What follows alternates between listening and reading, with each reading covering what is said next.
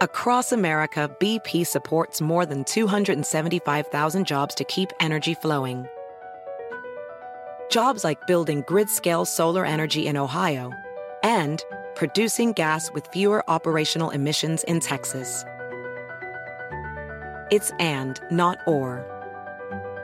See what doing both means for energy nationwide at bp.com/investing in America.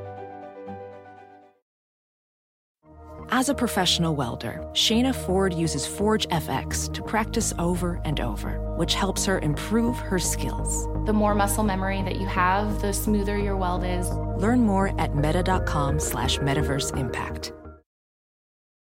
Hello, everyone, and welcome to the Sports Creative Fantasy Podcast. I am Davis Maddock, joined by Mr. Patrick Kerrane. And look, buddy, training camps have started. I think Best Ball Mania is the fill rate has really started to accelerate. I think everyone is just hungry for the draft right now. We have a massive $1 million prize pool coming up with the puppy. So it's draft season, and it's time to give out the winners. You know, just pick the best plays. Structure doesn't matter. Correlation doesn't matter. As I learned from my mentor, David Kitchen, you know, ADP doesn't matter. It's just pick the best plays. Yeah, I haven't listened to the ADP Swolecast episode yet, but watching Kitchen draft his first draft and tilting that you and Pete had turned into ADP bros is like the highlight of my summer. So pretty excited to see that one. Yeah, you know, we'll see how it all plays out. But I mean, look, we're here. And yeah, I think the easiest way to do this is we can just each like at the onesie positions at quarterback and tight end, we can pick one dude and we can go over a couple of guys at running back and wide receiver. And let's tilt this more towards manage too, since I think a lot of the manage bros instead of the best ball bros are getting there. Cause like there's definitely a difference, right? Like Nick Chubb is a guy you and I would never take in manage, but I take him sometimes in best ball. Same for Zeke. Same for Josh Jacobs. I've been eating some Josh Jacobs discount because I've become such an ADP bro. I can't even believe I'm saying these words. Oh man, how much of a discount are we talking here? Like 10, 15 spots after ADP is the only time. I take Zeke sometimes at like 45, 46. That's fine. I mean, yeah, that's fine. I mean, that's late fourth. Yeah, I like that. I'll take him occasionally. If I'm occasionally taking Zeke, then I can't really push back that he's undervalued because I would never take him unless he was undervalued. So I think the best place to start is let's just go at quarterback. And I think we're both going to have the same guy, one Mr. Trey Lance, quarterback of the San Francisco 49ers is my answer. So I have two answers. My Trey Lance and Daniel Jones are my two guys. Obviously the Daniel Jones one is really thin. But if he runs for, let's say he averages 35 rushing yards per game and Wan'Dale and Tony and Golladay are all good, Daniel Jones doesn't even have to improve enough that the Giants want to give him another contract to be a top 10 fantasy quarterback, I don't think. Yeah, I don't know about top 10 for Daniel Jones, but they're going to pass a lot more, and they're going to pass in a way that actually suits Jones. And Joe Judge is just such a donkey that, like I think they were probably worse off after they fired Jason Garrett because we got our boy Kitchens there. So yeah, there should be a huge improvement. I think Trey Lance is the guy. I mean, the only issue with Trey Lance as a league winner pick is that you're potentially looking at him getting a lot more expensive here. You know, I've been saying I think we're still looking at a little bit of a Jimmy G discount. That's obviously going to go away really fast if I was right that there was one. If his ADP moves up, like I could see him potentially being more expensive than Burrow. I think he should be more expensive than Burrow, and I think he will get there. Absolutely. Yeah, so that's at that price, you know, you need more from him, and just not as good of a bet. So I think he's really the league winner if you can get him now. If you're a managed league bro, just starting to fire off your main events or your football guys or whatever, I do think Lance is a really nice target, especially if you don't have a bunch of them at best ball. Yeah, I mean, I think the thing with Lance, I mean, we can just talk through it a little bit, and you guys did a good. I think Gretsch was the one who kind of started this conversation on ship chasing like a month ago. Just if you start to do the work of projecting him, and you're using anything close to his rush rates from last season. I mean, we're talking like he literally, and I think that's how the 49ers are going to win games. I don't think turning Jimmy Garoppolo into turning Trey Lance into Nick Mullins is like their most effective way of winning.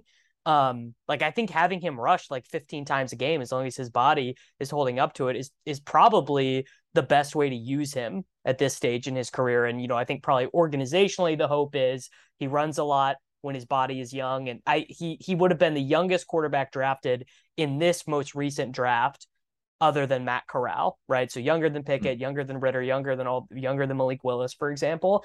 And, he runs 150, 180 times this season, and the passing stuff sort of develops, would probably be their hope, I would guess. Yeah. The beautiful thing about Lance is that he can be kind of like Jalen Hurts was last year as a passer and still be a league winner, because the rates that he was running at were so off the charts that you have to like regress him substantially, and then he's like kind of where Lamar Jackson was last year. It's like, and not just in designed runs, but scramble rate. His scramble rate was super high as well. So, I mean, that shows you that the 49ers are looking to involve him as a rusher and that he's looking to make plays on his own. Both of those are great signs. I don't think he's the rusher that Lamar Jackson is, obviously. Like, no one is. But, like with running backs, like so much of this rushing stuff just comes down to volume. So if he's running a ton, well, he's also designing the offense around that. It's like a different type of rushing, right? Lamar is like, you want to get him in space. Lamar is like never getting squared up. Lance is, not that he is ever going to be this good, because I don't think he will, but it's more of like a Cam Newton style. Like he's getting you 5 yards no matter what the blocking is like, because he's just so big and strong, and he's going to be really good near the goal line. I would say Cam Newton's best season as a rusher is sort of like the 90th percentile Trey Lance season, where they're just like, it's first and it's goal to go from the 3rd-yard line. We call QB power, and Lance is just getting there like every time. I don't know if he has that same like, Lance is on, or Cam Newton's almost like a D-end linebacker or something, where you're just like, this guy's not someone you want to tackle. I don't know if Lance has that quite mindset, but I agree that it's not Lamar he's big in enough. Style. He's big enough. I don't know enough about like, it's not like I'm deep in the Trey Lance film, but he's a big dude. He's big, yeah.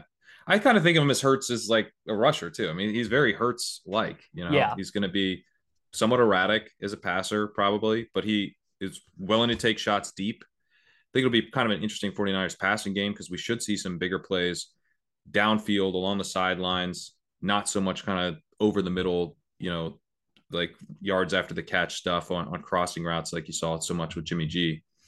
But that profile fits pretty nice with a rushing floor, right? If we know we're going to get most weeks a lot of rushing volume, and then he connects for a few big plays downfield, all of a sudden you have a really nice fantasy week. Yeah.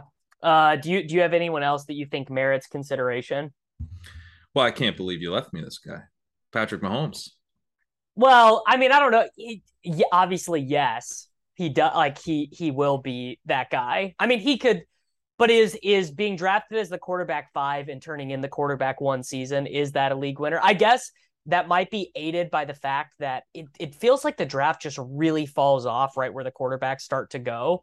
Like Lamar and Mahomes in particular feel like great picks, because it feels like the opportunity cost is maybe lower than on an average season. I hate the 7th round this year, and really kind of the mid 6th through like the whole 7th. I don't like the 7th round in managed league drafts. And in our most recent main event, we've done 2 so far. Mahomes went at the 703. He went after Kadarius Toney and right before Hunter Renfrow. That feels like you could get a league winner there. You're right. And I've not done a main yet, but you're right. That does feel, it almost feels like not real that's something you can actually do. Yeah, it's wild. That is, yeah. So I will co-sign that. I mean, and we've talked about this before. Like, it's going to go down as like likely it is going to go down as like an all-time historical oddity. 1, that Mahomes goes so late, and 2, that you can get his pass catchers after you draft him, right? Look at Herbert, look at Josh Allen. Like, if you want to get their pass catchers, you have to draft them beforehand, right? You got to draft Diggs beforehand. You have to draft Mike Williams and Keenan Allen beforehand. And that is, even if you want Russ's guys, you got to get them beforehand. yeah. Yeah. Like, so we're that excited is, about Denver, but you're drafting 2 Broncos before you get Russ, just Kelsey before Mahomes. I guess Juju sometimes goes ahead of him, but yeah, it is insane. I mean, I think yeah, we are in alignment there. I don't know what direction you are going to go with running back though. So our running back league winners, this year's answer to Leonard Fournette and James Conner, who were two really, those were really the guys last year. Who were your answers?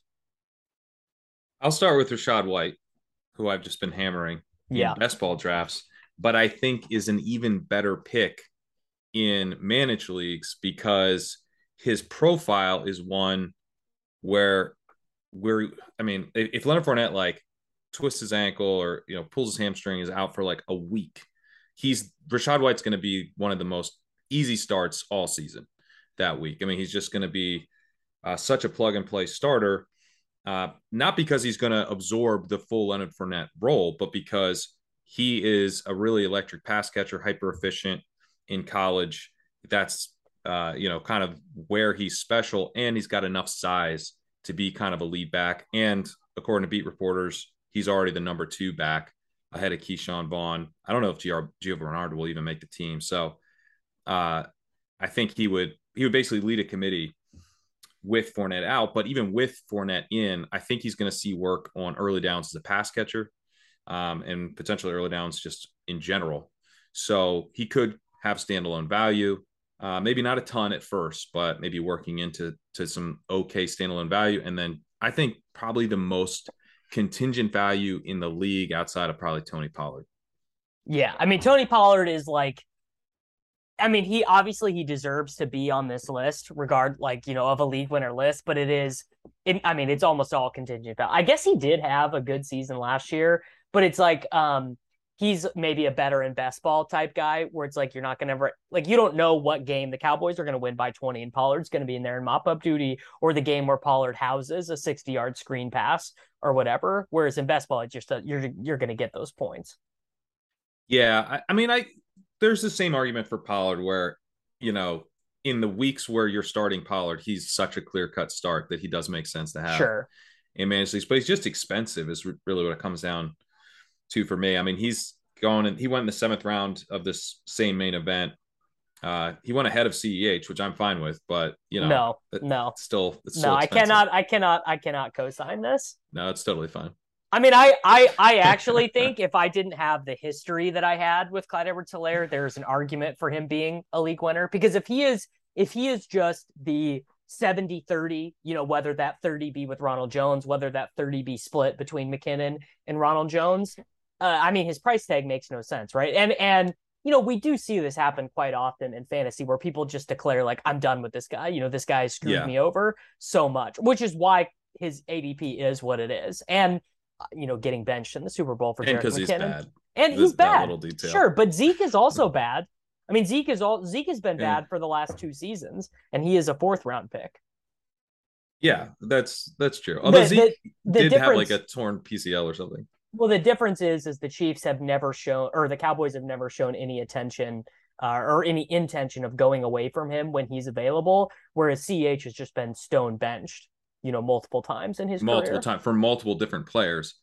And Zeke at one time was good. Like, there's something to look back to with Zeke and be like, what if he recaptures this form?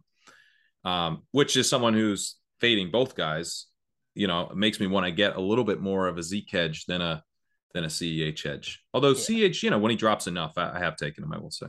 Yeah. So I agree. I do agree with the Rachaad White call. He is like my 6th most drafted running back in Underdog. But Tyrion Davis-Price is, I think, probably the combination of cost, the combination of, the team that he plays for and all that stuff. It's like, I would take any 49ers running back who I think is young and in shape, and like the coaches don't hate at that spot. Like honestly, if they came out and started like talking positively about Trey Sermon, like I might start taking Trey Sermon a little bit. I think Jeff Wilson Jr. is like a very fine 18th round pick. Yeah. The difference is I would expect TDP to be similar to what kind of happens in general with rookie players, where they're not really a part of the plans to begin with. Honestly, not that dissimilar from Ramondre last year, where he was even inactive for a stretch. But when it comes down, when how old is Jeff Wilson Jr.? 30? It's like so he might, maybe I'm lying, but I could definitely be lying. He's about 26. That. He turns 27 in November. That is amazing. I would have wagered him. I would have guessed him closer to Mark Ingram's age, honestly. It just feels like he's been on the 49ers for as long as I can remember. Well, because 49ers time goes by so fast. Like if you're there a season, it's like, if they've been there 2 years, it's like, oh man. Right. You're an old veteran. That is true. So basically it comes down to the team's already, like, we're already getting good buzz, whereas we were getting nothing but bad buzz on Trey Sermon, right? It was not good on Trey Sermon. And the other weird thing is, normally when a rookie who's like cost controlled, like Eli Mitchell, comes off a season like that, you'll get the opposite. You'll get the CJ Spiller quote, we're going to feed him till he pukes. And then we end up being disappointed when he's in a timeshare. But they've done the exact opposite. They've said, we got to work in these other guys. We're worried about his ability to hold up, which actually makes sense for them to go back to what they've normally done. So Eli Mitchell took over all the roles, right? When he was active last year, it was like, we don't want to play Sermon. Jeff Wilson Jr.'s knees are bothering him. JaMychal Hasty had a high ankle sprain. So he just played all the roles. But it would actually make more sense for them to use a bigger bodied guy in kind of that traditional Tevin Coleman, Carlos Hyde. I'm forgetting guys because, again, it's the 49ers. There's been a million of these guys. And then have Eli Mitchell play the Mostert role, which is what he is like more sort of used to playing and performing in. So TDP, my most drafted guy. And if it doesn't work out, whatever, like you're cutting him. And I do think that's part of the league winning calculus, is like, what happens when it doesn't work out? What does that do to your roster? I would have liked to have had Ramondre in this discussion, but he is getting pumped. I mean, he is going to be a top 100 pick like by the end of the week. We took him in the main event at the 9-11. Yep. So yeah, you're going to have to pay up for Ramondre, and that obviously comes with some risk. We got in this main event, we got Tyrion Davis-Price at the 12:02. So way more manageable there. I'm with you on TDP. I think one of the bullish indicators, may be that I am completely in on him when I actually don't think he's a very good prospect. Yeah, I don't think he's very good either. Yeah. And normally with those types of guys, I'm pretty skittish. Like, I'm not drafting a ton of Brian Robinson, which could burn me, but I just don't think Brian Robinson is really anything special. The opportunity intrigues me more in San Francisco with Tyrion Davis-Price. And he doesn't do a lot of the things I like. He's not a pass catcher, didn't have really any kind of breakaway ability in college. But this system we know is very good at reliably producing efficient rushers. I've heard some good tape evaluations on him as kind of like a move the chains type of guy. That's the exact role they need. I kind of got that same vibe. What's the name of the athlete? I forget. There's a good guy on The Athletic who does some of these film evaluations. Ted Wynn does. That's him. Ted Wynn. Yeah. So he did a good piece because he's local. He lives in San Francisco, and he did a good piece on being like, this is what the 49ers see in Tyrion Davis-Price, which is basically like, it's 2nd and 4. We got this young quarterback. We're not going to be taking shots in a lot of these situations. This is a good spot to just get 5 yards with him. And that's kind of what his role is going to be. Yeah, and Chris Sims actually had him as his number 5 running back, specifically because he was like, this dude moves the chains. I usually go for the more explosive guys, but he's just so good at that. And then it's like he's in that exact role. Like that's I like when guys, it's like the prospect evaluation says he's going to do this really well, and then he's in that exact role. That's obviously setting him up for success. So, but yeah, I mean, it's just kind of like so evident that there is going to be this role because to your point last year with Elijah Mitchell, like, Deebo Samuel was in a committee. Like they will have another back, even if that back is a wide receiver, splitting time with Elijah Mitchell. So there's opportunity here. Trey Sermon getting a little bit of buzz now isn't like ideal for Tyrion No, Davis no, it's Price. not. Yeah. But I mean, at this price in managed, he makes just all the sense in the world. If it doesn't end up being him, you can cut him, move on. Sermon is probably going to be on waivers.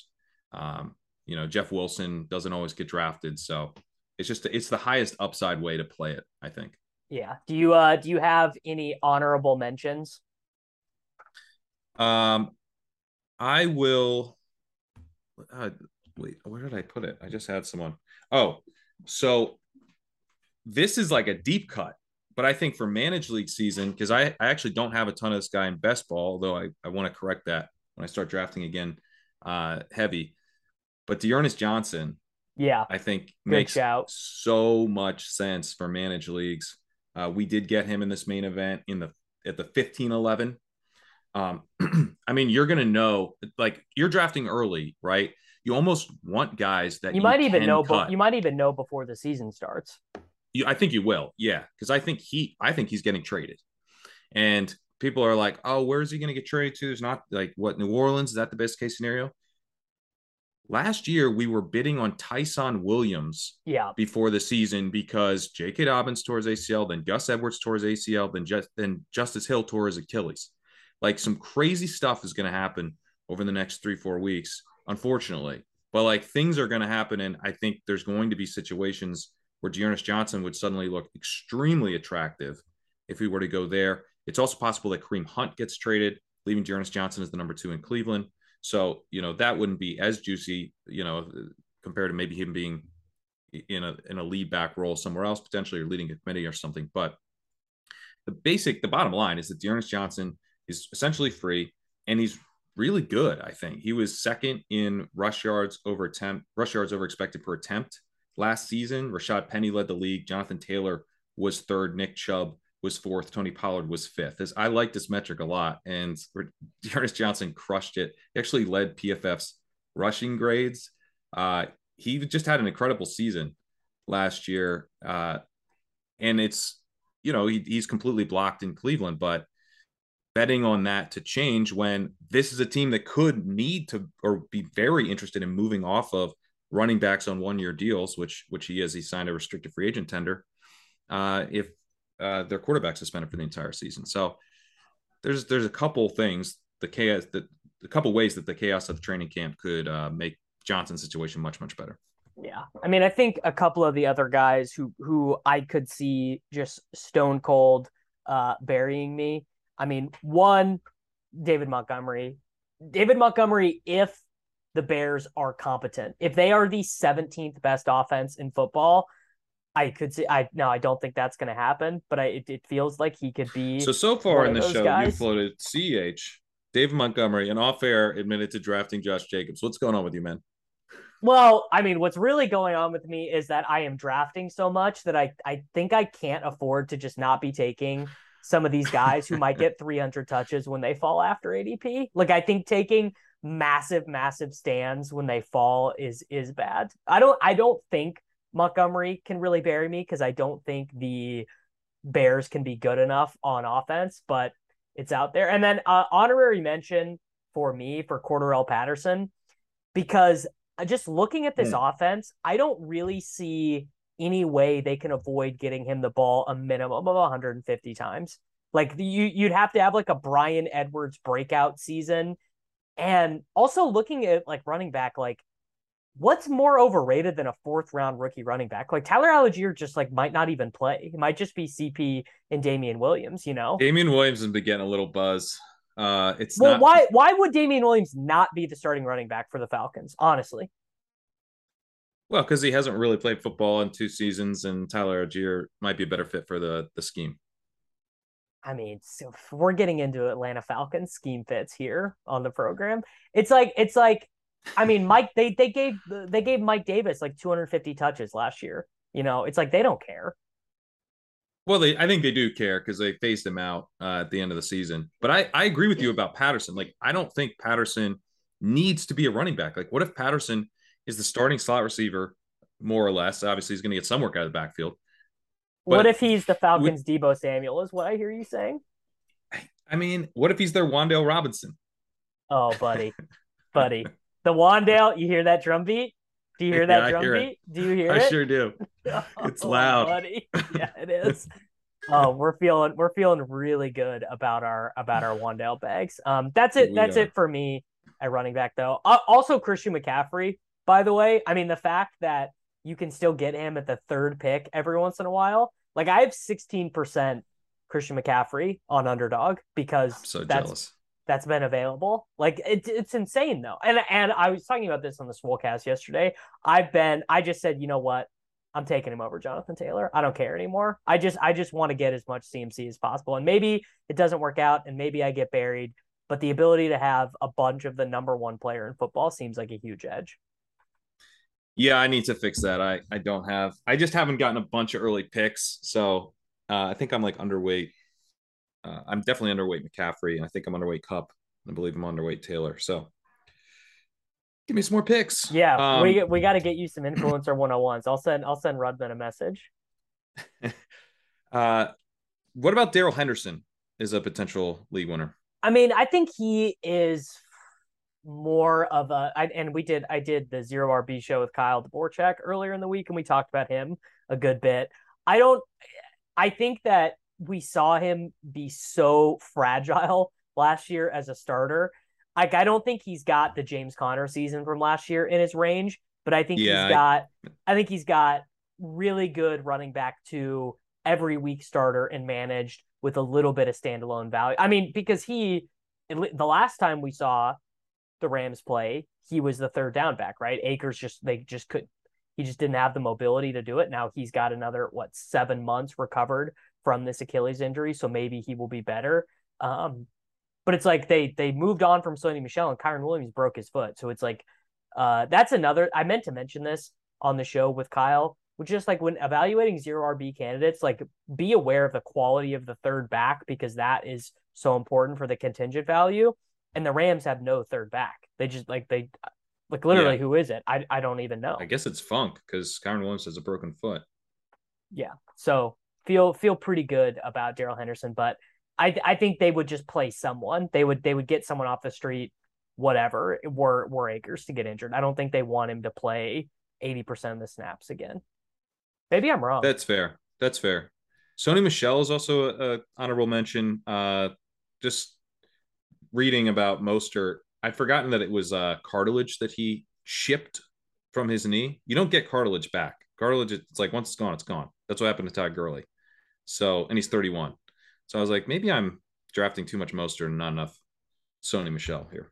I think they're both fine just because Chase Edmonds has had a bunch of opportunity, like I guess not a bunch, but a decent amount of opportunities to earn larger playing time. And he's mostly been underwhelming and proven to be really good as like your change of pace space back, but not really good as the only guy. Yeah, fading Chase Edmonds is how we found Connor last year. So now I can do it at a cheaper price with Michelle.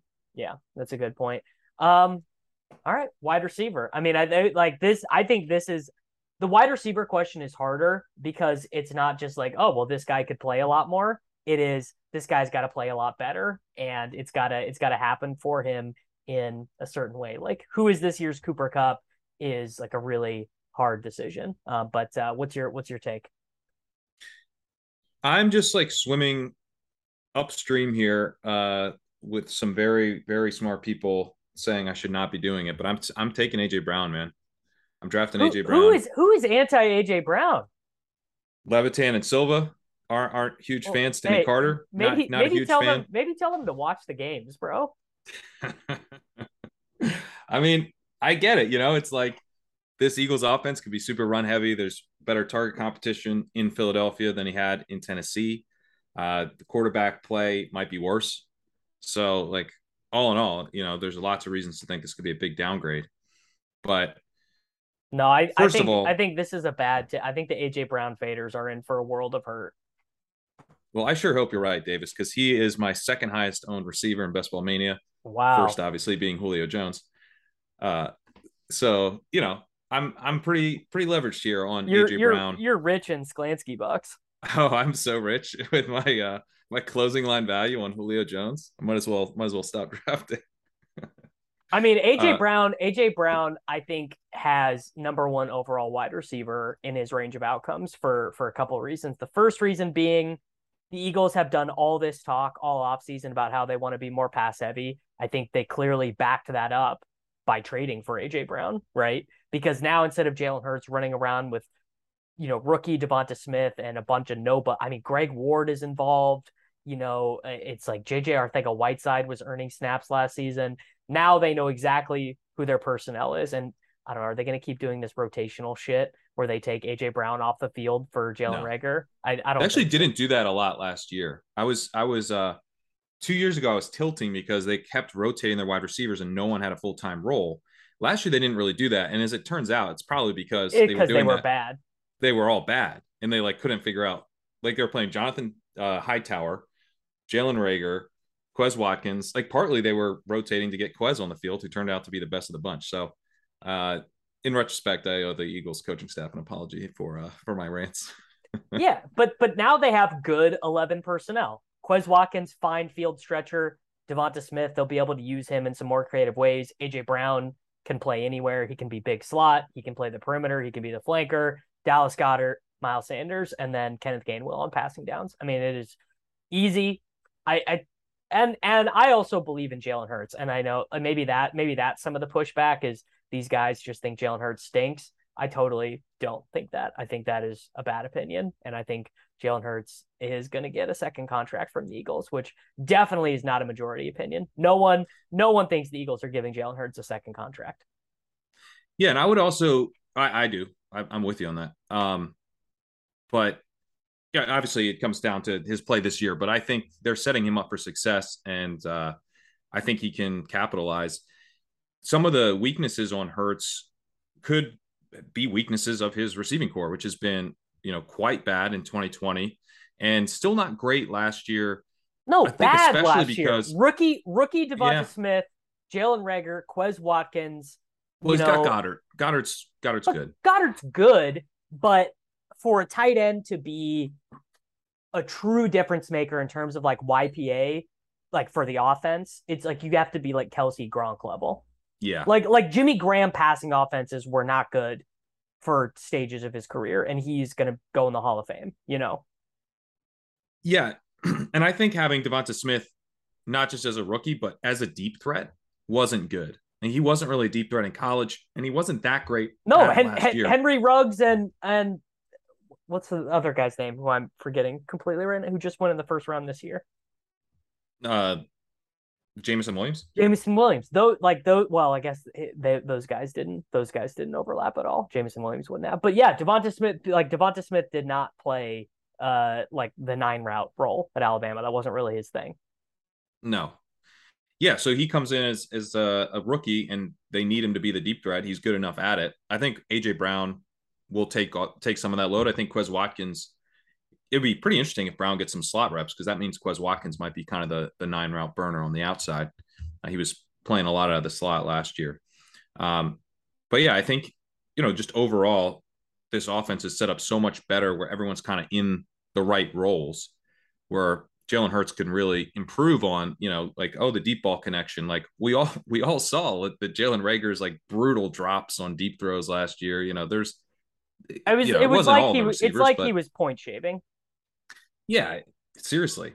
So yeah, I mean, Hurts isn't super accurate deep. I'm not saying it was all the receivers and but I think there's more that we can get out of Hurts as a passer, because the weapons are now good. I mean, he's got an elite weapon in AJ Brown, and Devonta Smith had a good rookie year, could have a breakout second year. So, all of a sudden the receiving core can go from well above average, I would say. So if the passing offense is potent, we should see more passing.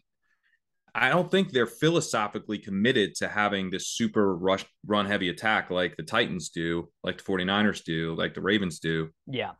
I think we could see them lean into it. They certainly did to start the year last year. And honestly, what it showed me last year was this is a team willing to experiment. You've got super pass heavy early, super run heavy for a stretch, kind of came back a little bit closer to balanced. I think overall they'll be somewhat run heavy in 2022, but we could see them shift. Like if they're in a shootout, I don't think they're like, this isn't like a Seahawks type of or Vikings type of mindset where it's like we must prevent shootout no matter what. Like they'll lean into it at times, I think. So we should have some fun Eagles games, even if overall they're a bit run heavy. Yeah. My answers are Elijah Moore, Kadarius Toney, and Juju Smith-Schuster. I think they're all sort, and they all sort of fit a similar mold. Like one, they're going to play some of their snaps out of the slot, which I think is almost a prerequisite now for being a league winner, because you just got to get like 3 easy catches a game, right? That was so much of what, like, obviously Cooper Kupp was incredible and was beating guys down the field, but like also some of Cooper Kupp's point scoring were some of the easiest plays you've ever seen in your life. Like they would run that play where he motions out of the backfield and like he would just be completely uncovered.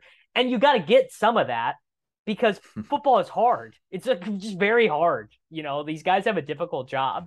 And I think all of those guys, Smith-Schuster might be a full-time slot guy.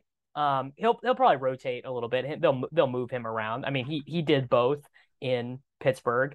Toney did both, in college. I mean, what a weird college career Kadarius Toney had. But the Toney one is basically a bet that the Giants bring over a lot of that stuff from the Bills, and that his college, his prospect profile is wrong, and the production he was able to generate as a rookie is more indicative of the player he is. And then Elijah Moore is both a bet on his talent and on the Jets just being a lot better. You know, they signed the left tackle, they moved Mekhi Becton to right tackle, they draft Garrett Wilson, you know, they sign a really good blocking tight end in Tyler Conklin.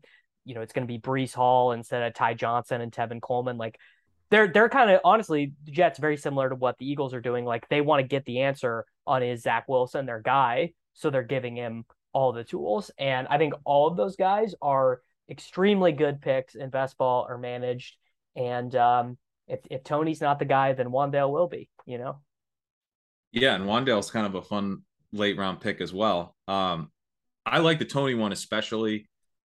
I actually feel like I need to kind of get higher on Toney for the purposes of managed leagues than I have been in best ball, because in best ball, that downside that he gives you, it hurts a little bit more where he's going, I think. Where he's cut or traded or just benched for Slayton. Yeah, because that's kind of his deal. He got ejected from his breakout game, you know. He's that isn't that so funny? He goes for like 10 and 150 and then gets ejected. Yeah, that kind of sums up the whole thing. But that archetype is so much more appealing to me than, you know, if he wasn't all that talented. You know what I mean? Like give me the talent, and then I will just say I thought Toney was a shit prospect. Don't own him in any dynasty leagues. Like, just was not into it. And like literally watching that dude play like one game as a pro, I was like, you know what? I'm wrong. Like this dude is he's just disgusting. Like the way he can move. And I guess, you know, people listening to this would be like, well, we all told you this. You just got to watch the games, bro. It's like, well, I didn't watch. And also, guys can look great in college. Laviska Shenault looked great in college. Yeah, getting open at will in the NFL is not the same as looking good at Florida. It's just not. So, you know, I think the tape watchers would say, like, you know, well, we knew he was so good that this would translate. And you're right, it did translate. But I also think the reasons that he didn't play a ton at Florida until his senior year also translated.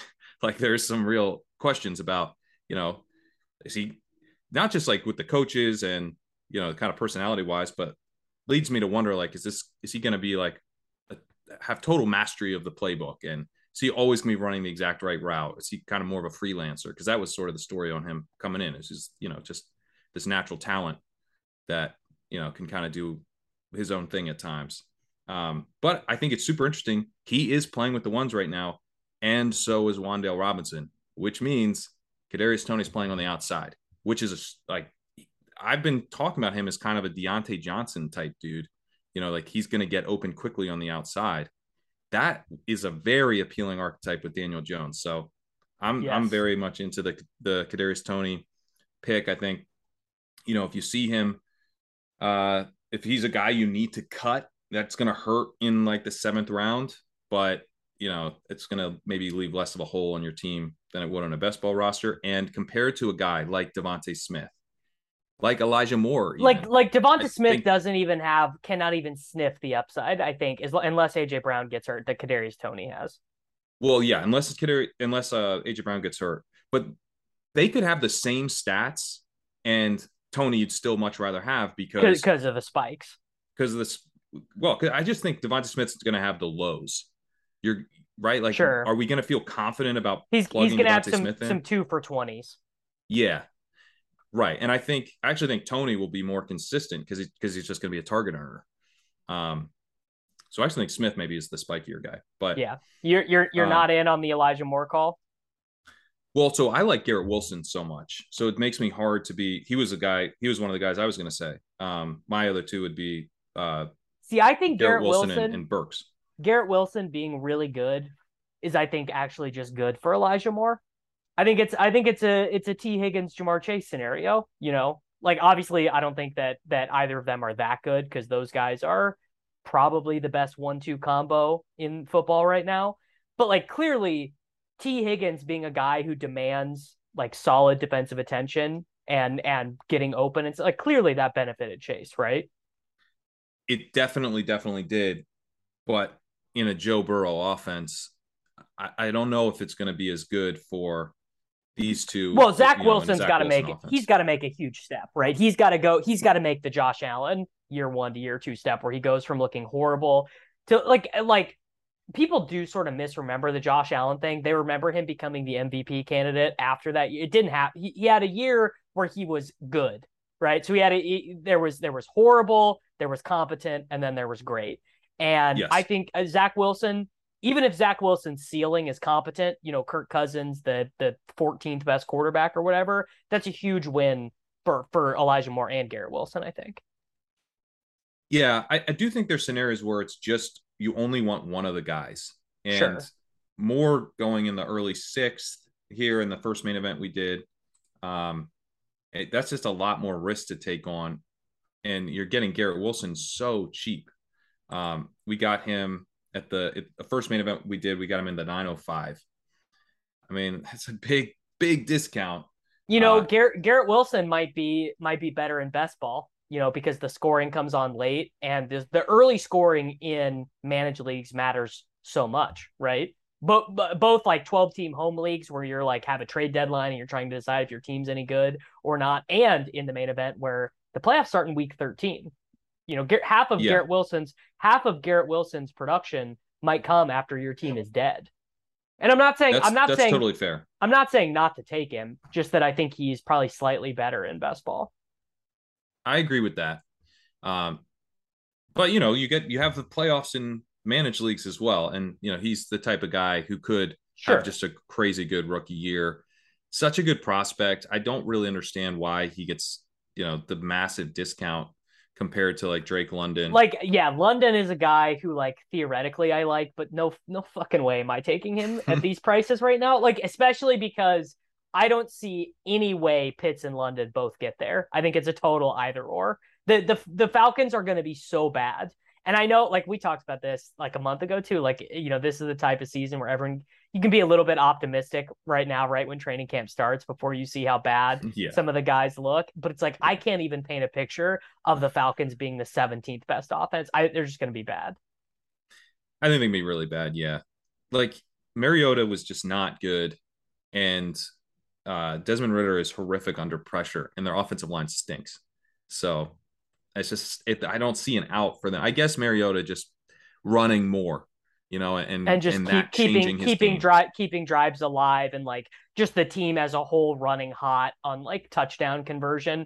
Like, if you just run hot on converting touchdowns, like that can be a huge swing. Yeah, and they do have playmakers. I mean, I think London definitely has a high ceiling. Pitts is obviously a star. Patterson, super efficient. It's just their peripheral guys are all like useless. You look at the Bills or whatever, and you're like, Khalil Shakir and Jamison Crowder are like pretty fine for your 4th and 5th wide receivers or whatever. And then you look at the Falcons and you're like, Olamide Zaccheaus is going to have to play 600 snaps for this team, for like the second year in a row. I mean, this team was so desperate for talent. They brought in Traquan Smith as like a free agent visit, and he said no to them. He was like, "I'm not playing for you." That's where that's where the Falcons are at. It's really bad. Oh man. The other guy I had was Traylon Burks, which, this conditioning stuff gave you the discount of a lifetime, and it still seems to be, he still seems to be underpriced where I think he would be. He's not jetting back up, even though the coaching staff and everyone has been very complimentary of him since they got to training camp. Yeah, it's like the reverse gas prices situation, right? That they skyrocket, then they slowly tick back down. His ADP cratered, and now it's slowly ticking back up. So, trying to get. I mean, he could totally smash, right? Traylon Burks, I have him in 18% on Underdog right now, and I could see that being light. I could see me looking at myself like, dude, what the fuck are you doing? You should have taken like 25% of that guy. Yeah, that's exactly what I have. 25%. And that's where I want to be. Both of us have nothing on David Kitchen, who has 83% Traylon Burks. Yeah, well, what has he done? 3 drafts? He's done 10 drafts. Okay. I'm taking him in 8 of them. All right, tight ends. Very curious. Don't really know what your answer is going to be here. It better not be Dulcich. It's not going to be Dulcich, but it might be. Well, okay. So this is my best brawl brain.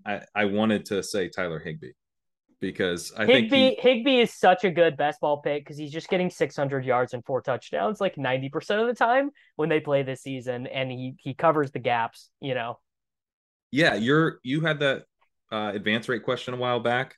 I never submitted anybody, but I think my answer would be Tyler Higbee. He's just going to get you through. He's going to advance like 16% of teams just because he just is going to paper over the cracks. It's like, look at some of the guys he's going after. It's like if Tyler Higbee outproduces Dalton Schultz, is anyone really surprised?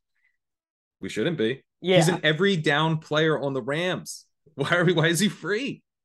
And they have gotten worse at pass catcher, Like they have holes that, like Allen Rob, like I know all the coaches are going crazy about Allen Robinson, but and Gerald Everett is gone. Like, who is taking this guy off the field? No one. Well, your boy Jacob Harris is converting to wide receiver now. Is he really? Yeah, he played. Yeah. This is fucking insane. He played 92% of the offensive snaps for the Rams last year. Is that the most of an offensive player? I kind of want to look that up. It's nuts that he's just free. It's like Gerald Everett. Like, we're not even sure he has a full-time role in the Chargers offense. Are you sure you want a Chargers tight end and not a Rams tight end?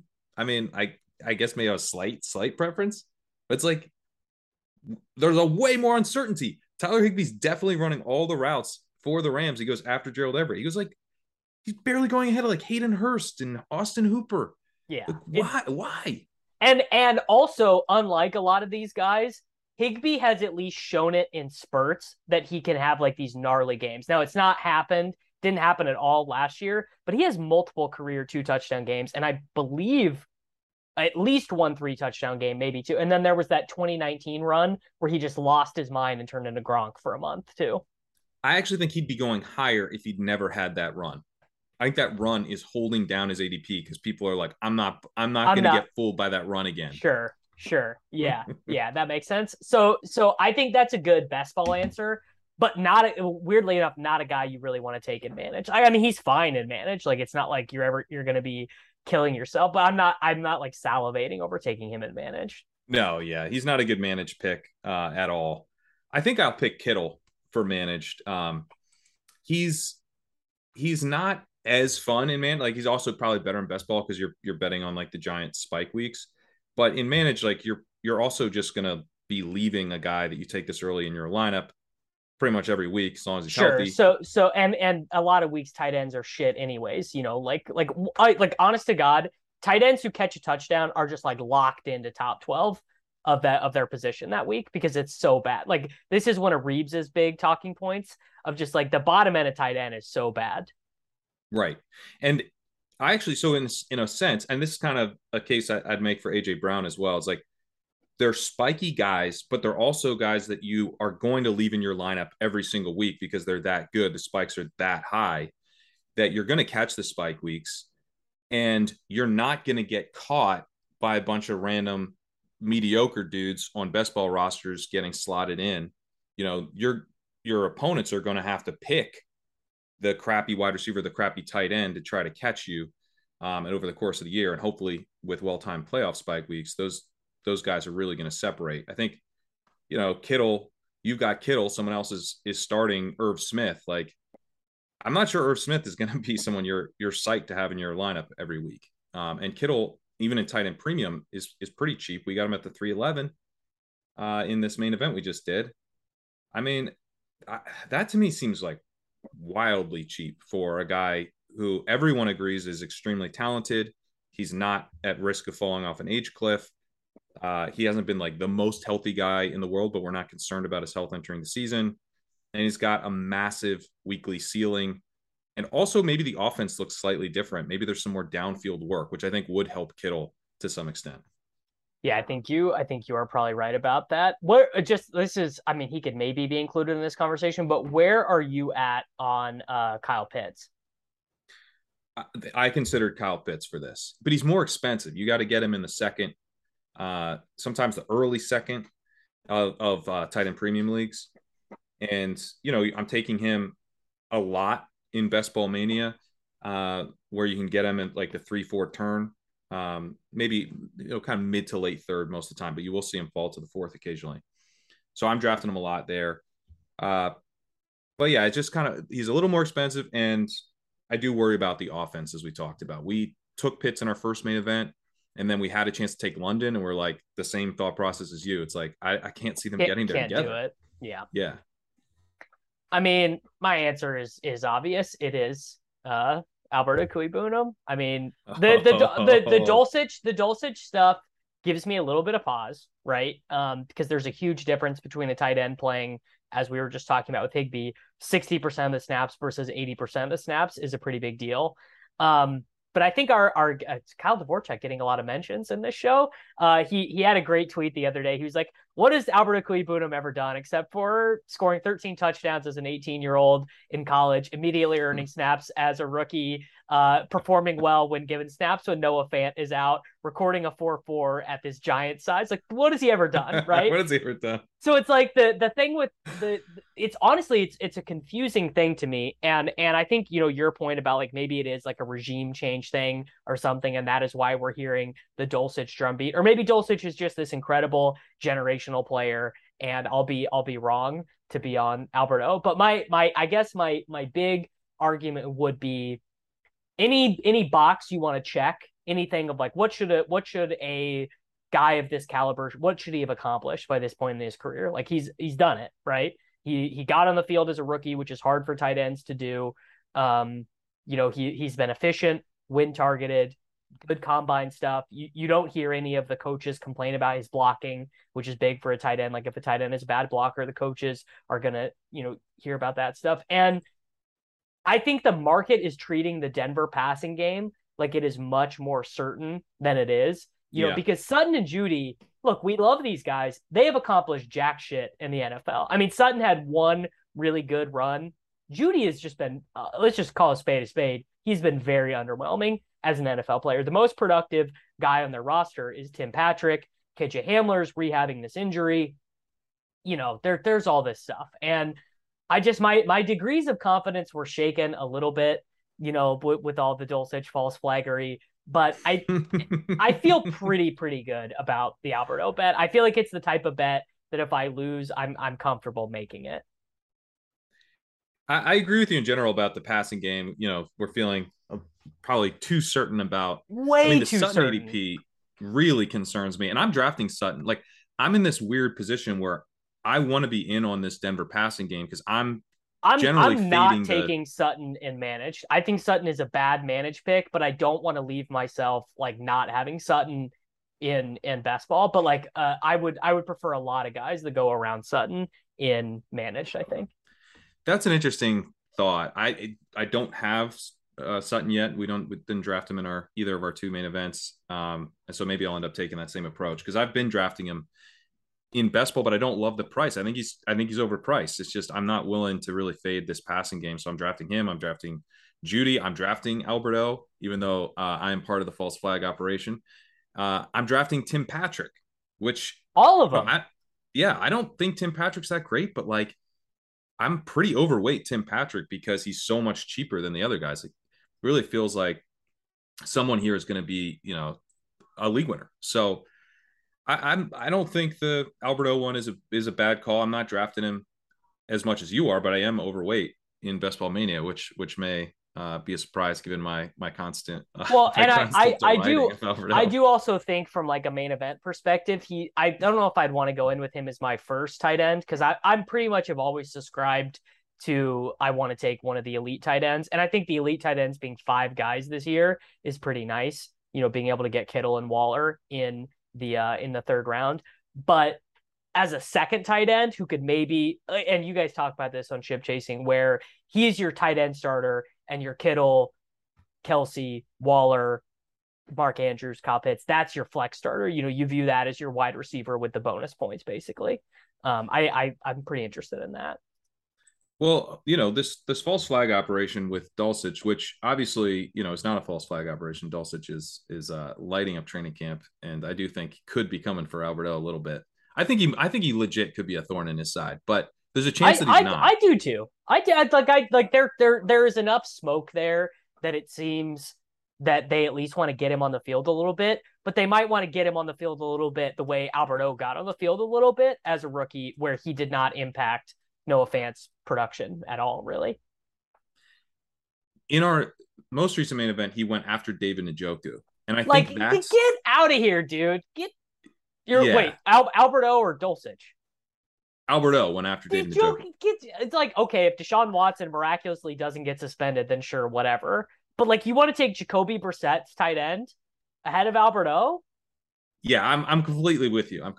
He went after Austin Hooper. He went after Noah Fant. Like at that point, Austin Hooper, bro. Enough. He went like a round 1201 for Austin Hooper, 1304 for Alberto. The FFPC grinders have lost their mind. The perfect thing to do when you take Russell Gage in the 6th round is to wrap it up with some 12th round Austin Hooper. He did double tap Jacoby Myers and Austin Hooper. It seems on brand. Kind of like Jacoby Myers. I kind of like Jacoby I kind of do too, but he's definitely a grindery pick. I'm into it, but it's a grinder pick. It is.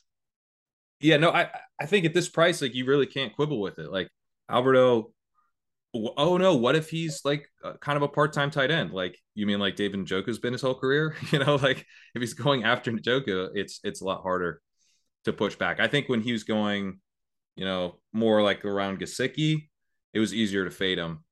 But to the what has this guy ever done point? Like what has Irv Smith ever done? Like for real? Like literally nothing. Like literally nothing. Alberto well ahead of him. Alberto played more snaps last year than Njoku did in 2020. So like a big Njoku season that people remember or whatever, because he had a couple spike weeks that year. Have we had a big Njoku season that people remember? It's been a rough ride. The Njoku season that people remember is him coming on as a rookie. That he played this is some good bar trivia. Like how many years has David Njoku been in the NFL? People like, oh, he's going into his 3rd year probably, right? I thought he was like older than he was. I guess. Well, like, he was a mega young. He was a 21-year-old rookie, right? Which is a boom. Isn't he like 25 or something? He's 26. He just turned 26. Okay. But I mean, Alberto, same deal. 22-year-old rookie. How old is Dulcich? Is Dulcich like 19? He was a 4-year player, so he's probably like 22. Yeah. But yeah, I mean also another pithy answer would be Travis Kelce. Like Travis Kelce just being the number 1 player in fantasy. I mean, I think probably if he's still physically fine, he probably will be actually. Like if he doesn't suffer any old man type injuries, like I don't know, like why would he not just get like 11 targets a game? Yeah, I mean he's obviously totally live to be a league winner. I think Goddard is kind of interesting. He's so much cheaper than some of the other guys, and he was so efficient last year. Kind of flashed that maybe he is an elite tight end, and maybe he's not, but he was actually a pretty strong prospect, 2nd round pick, hyper efficient in college, small school, but now he's flashed that hyper efficiency like I believe 2.23 yards per out run last season, which is elite. And he's only done it once. He's never really been anywhere near there before. But, sometimes we should buy into this. Kind of Darren Waller late in his career flashed that same elite efficiency and then followed it up by, emerging as a true elite tight end. So he's interesting. And then Mark Andrews, I think, is pretty interesting as well. As I change my mind on him every day. Every day. Yeah, it's a wide range of outcomes. And he's an elite talent. And there's not that much target competition in the offense. So you kind of like some weird stuff. The ball has to bounce probably a weird way for the Ravens to be throwing a lot again this year. I think I'm in the camp that they're going to go back to the pre 2021 form. But there could be some extenuating circumstances again this year, and they start passing a bit more. And if that happens, he's going to smash because he's so good.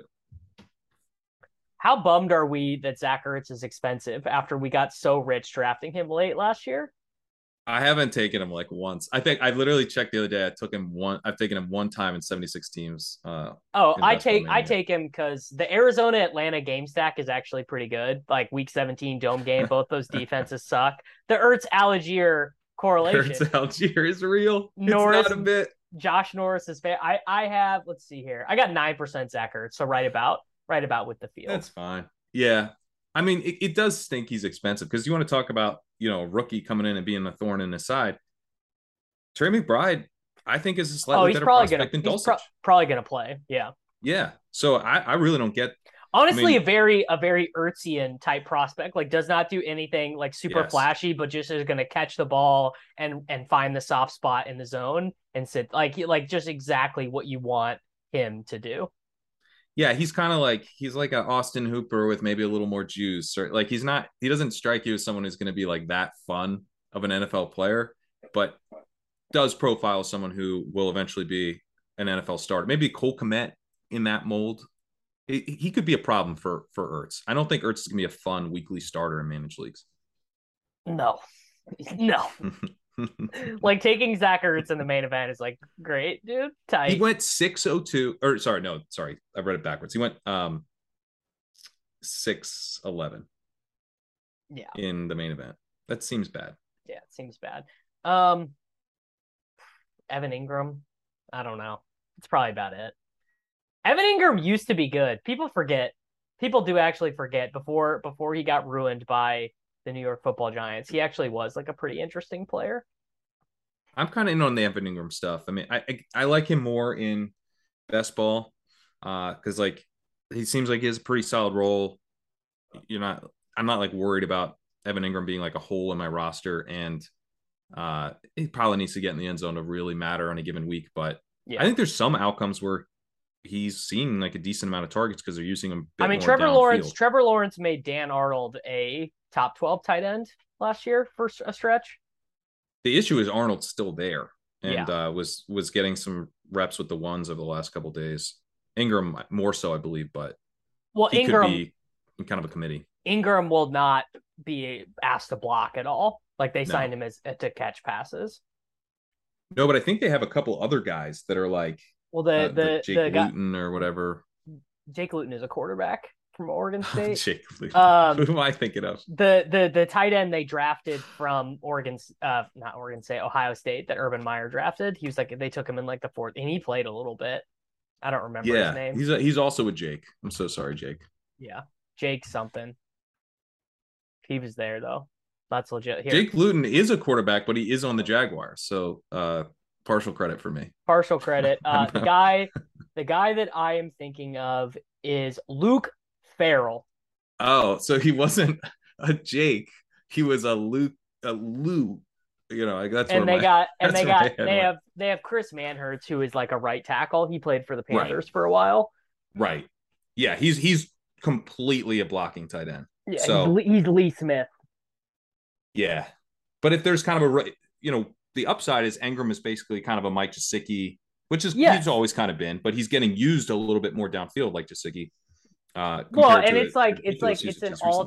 It's an all-time bet against the donkey spot, right? With Doug Peterson, not a great head coach, but a competent head coach, and Urban Meyer, maybe the worst head coach, and he I'm gonna find out if Trevor Lawrence is any good or not. I think Well, you're getting the double bad coaching bet with Ingram because he goes to an offense that might improve because Urban's gone, and he might improve because he's not playing for the Giants. Joe Judge and Jason Garrett. I mean, the Exactly. meeting of the minds. I mean, can you imagine listening to these two guys talk about football? I can't imagine what Jason Garrett and Joe Judge talking about like offensive play calling was like. Is that worse, or is it worse when you go to the Patriots OC meetings and it's Joe Judge and Matt Patricia Matt in there talking Patricia. about? I mean, I'm legit worried about the Patriots. Like all their stuff was so solid last year. You know, like Yeah. I think they were seventh in DVOA, and they just found a way to score points in a lot of these games. But buddy, I mean, I guess maybe Belichick will just have a heavy hand in it, like a heavier hand on offense than he has in years past. But it feels really bad to have Matt Patricia and Joe Judge in charge of your offense. Like how, like I Yeah, don't get everyone it. sort of says that like is an out for them. Like, oh, well, maybe Belichick will just kind of run it. But like, is that good? Like, I know Belichick's really smart, but like he doesn't coach offense. Like he's had McDaniels there for almost the entire time. I mean, who was running the offense while McDaniels was in Denver? I don't Uh, remember, but Here I will tell you. Let's do some. All right, so we got Josh McDaniels. So 2009 and 2010 for the Patriots. Patriots 2010 Pro Football is Reference. this Let's when they had what's his face who went to Notre Dame? the offensive coordinator Bill O'Brien was the quarterback's coach, Okay, and Charlie Weiss. I'm not seeing an offensive dude. I'm so lost now. When was Uh, Charlie Weiss there? Offensive scheme Earhart. I don't know. I'm lost. I'm lost now. Normally I can find this stuff really quick. 2010 Patriots offensive. People are so tilted right now. 2010 Oh, Charlie Patriots. Weiss was early 2000s. Uh, uh, Apparently Belichick was the OC in 2010. So we've done this before. How have we done this before? And I just didn't know it. That's Unless wild. I'm All right. I am reading this wrong.